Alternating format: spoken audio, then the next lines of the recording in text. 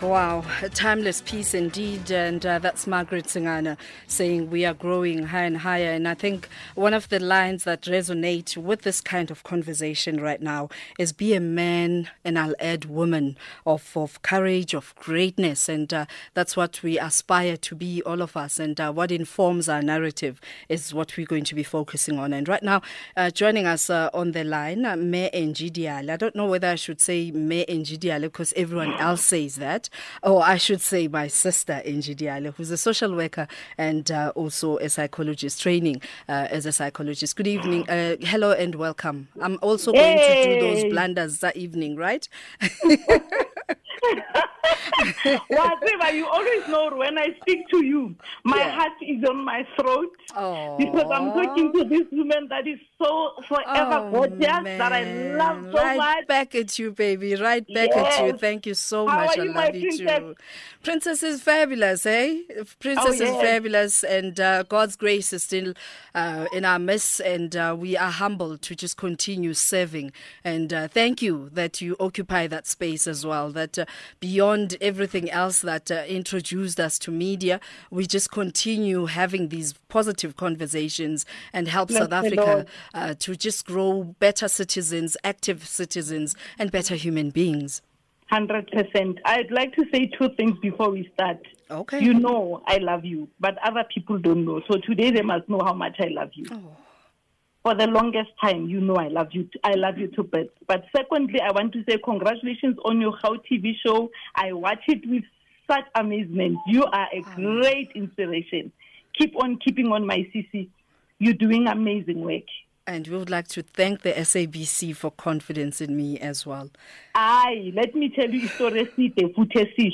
you see, you had to go out of Metro FM to get into SAFM. You know, we who know the God that we serve and how he moves, we never stress. Okay, before I get accused of sending a check in your mail, before I get accused of having sent a check into your mail, let's come back to today's conversation. Thank you so much for agreeing to be our very first guest. What a humbling honor. We're talking overpopulation in South Africa. Is it even a question that there's 52 million of us? I wish we could have someone who'll send us stats on that even South Africa, is it big enough for us as we grow to just be overpopulated, to be a population of more than 52 million? I think the first thing that is important for us to all understand is that there is no way that we can stop overpopulation in the midst of the challenges that we come from and the challenges that we are currently facing. Mm-hmm. Because if you remember, because of what made us meet the first time, myself and you, HIV, it is contributing 100% to the number of children in child-headed households who are having their own children, because there's no mothers to give guidance in those households. So that's one factor. The second factor is some of our provinces don't have the high level of literacy that we expect that we should be having as a country at this point in time, 20-something years into democracy. So that is also a factor. But thirdly, one of the most challenging situations about us is our economy, and fourthly, it is the issue of patriarchy and culture, how women are raised, how they are supposed to think, how they are led into not believing themselves for who they are supposed to be and the power in them. So we enter into relationships because we think those are the things that will authenticate us and give us the strength of who we are, you know. And these are some of the things that are factors that fit into overpopulation.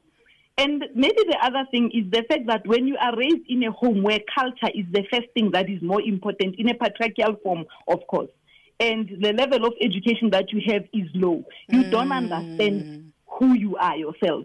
There's three questions that I continuously ask everybody and myself. Who are you? Where are you going? How are you going to get there? If you think about those three questions, this is the basis of what human ecology is all about. Who you want to become in your future, but then what informs who you are going to become in future. So I believe this is what then puts us in a space where you end up having children to hold on to bad relationships by trying to please people. And then ultimately you look back, the number of children you have are not the children that you can look after. The number of children and the number of children you can educate well in the best places you want to take them, including yourself. So therefore, these are the things that challenge us. So we look at countries like China, I mean, having a population of more than 1 billion. And in November, before November 2013, they had a policy that every family must only have one child, which was reviewed post 2013. And in this instance, they looked at the one policy might not be favorable for a child who's an only child in their home and allowed parents to have two. Is there anything that perhaps governments can do to help us? You're raising very pertinent points that if I don't know who I am, if I don't know what it is that I want out of life, having children without planning, unplanned parenting will also be part of my script. So how do we ensure that we build a society, citizens who are aware that the more children I have, it actually impacts on social security in our country? The first formidable extent would be that homes change their narrative. from inside the house, let boy children and girl children be treated the same. And in most of the families that we are raised in, whether Gusolokshin or it's in the rural area, there's only one narrative. The boy child is the king, he's the family name carrier, he has to be given first priority. The girl children lags behind. So therefore, who you become as a girl is strengthless, dreamless, and unsure of who you are. And the boy child is always consistently reminded that when you must carry this name forward, you need to be educated, you need to be having a wife, you need to be prepared to know how to use money. For us as girls, sometimes you find that even the issue of finances in the home is never discussed with you. You grow up, you start working, all you are thinking about is makeup and heels and looking good. You don't think about saving money. You don't think about what is going to happen after you pass matric, unless it's also spoken about in school. So I think that if we can get the family values and the school values to work together, including the health values, that then will transform the economy of this country. And this then will transform every individual. For instance, your daughters and my daughters of this generation are beginning to speak a different narrative that we were not speaking. Marriage is not their priority. Much as marriage is a godly given thing and it's a cultural given thing. But our daughters are now beginning to say, girls my age are 21 are multimillionaires. They are running companies out there in the world. You are living in a global world now. I also want to be a global citizen. So they are thinking differently. And that is a narrative that we must encourage, not discourage. Let's not talk to each other. We have a larger audience that is joining this conversation, and we invite you to give us a call on 0891 104 207. And we also welcome your SMSs 40938, charged at 150.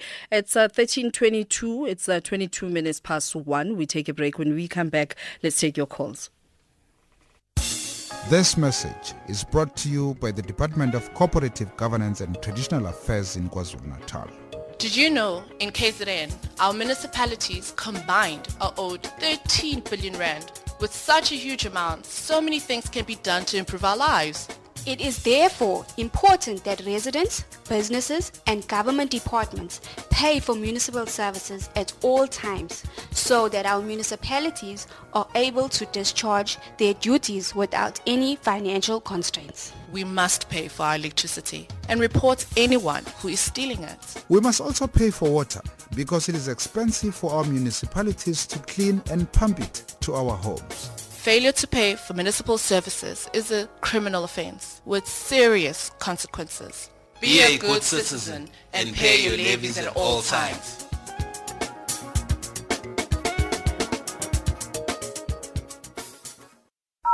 Call Griselda now, 0891 104 207.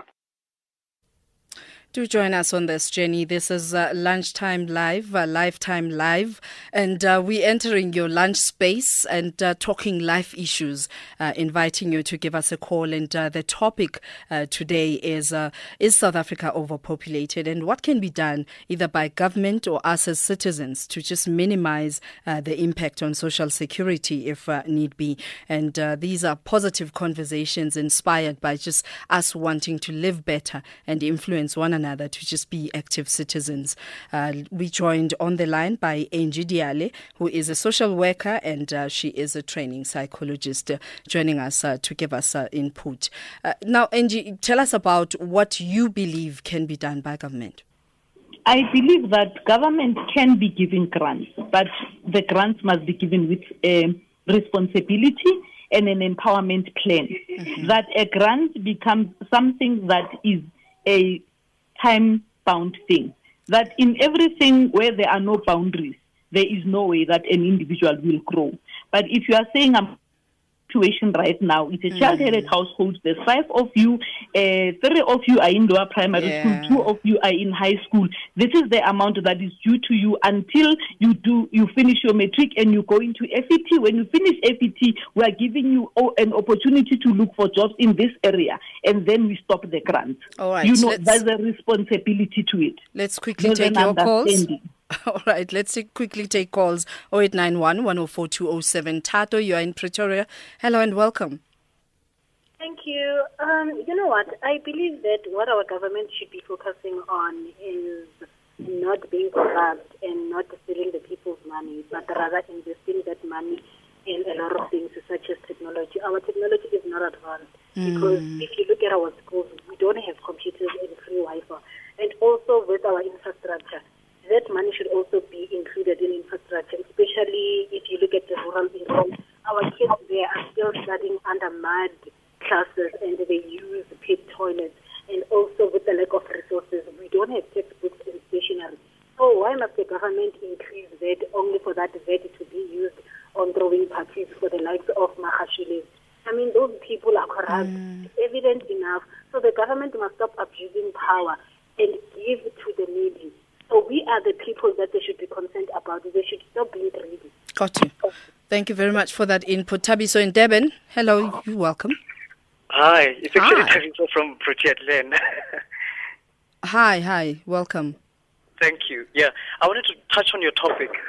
You made reference to South Africa being overpopulated. Thing is, because we are a South African state operating under the NDP system, so obviously we're a developmental state. And comparatively, the basis that we are using is to look at other developing countries. But then we have a problem where we have poor resource allocation. Oh, pity we lost you, Tabiso. We'll try, time permitting, we'll try and get hold of you. Urifile in Durban, hello and welcome. Hello, thank you. Hi. I think I agree with what Angie Diale just said in her last piece. I think we need a hard and a soft approach to this challenge. So whilst there's a societal, psychological, mental consciousness angle, there is something to be said for a more technical approach such as China's one. Yeah. Because whilst we have the resource challenges, our education quality is challenged, etc., if we don't make sure that our youth are properly educated, properly medicated, or get health services, you just create a burden later on in life. The 56% of 18 to 24-year-olds who are unemployed today are unemployable. In 10 years, you've got a crisis. Therefore, things like a 2-child limit are important so you don't overburden your service infrastructure needs. Got you. Correct? And I think it will help the mental, psychological, social, etc. work because people will realize the importance of acting, behaving in a certain way because guess what? Child number 3 is your problem. That's it. Thank you. Thank you very much, Urifile. Tabiso, and thank you so much for coming back. You have a minute to wrap up your thought. Yes. I basically wanted to talk about the topic talked about overpopulation and resource allocation, because in South Africa we are under an NDP system, but the only difference, and I think the fault that we have as South Africa, is that we use countries like China as a benchmark, but they have resources and we have misallocation of resources. So that comparative kind of falls short because we actually. If you look at NDP, you have to look at the amount of people that graduate and match it against the skills that are the jobs that are being created to match the number of people. Because we do not want, it's a matter of, are we overpopulated with people that are productive or overpopulated with people that are graduating and sitting back home and not actually helping push the GDP of the country? That's the problem. Thank you, Tabiso. Thank you. Well said. In seconds, I honor you. May Angie, your last words in 5 seconds as we conclude this conversation. My last words is that if we can be able to get our education, our housing in terms of homes and health system in place, then we'll be able to have an economy that is more viable. But also that in terms of our politicians, that our planning must be resourced by research, not that we must just plan without having researched based on what we allocate as budget must come from being researched. Awesome. Thank you. Thank you very much for joining us. Thank you for those insights. And up next is news headlines with Utsile Sako.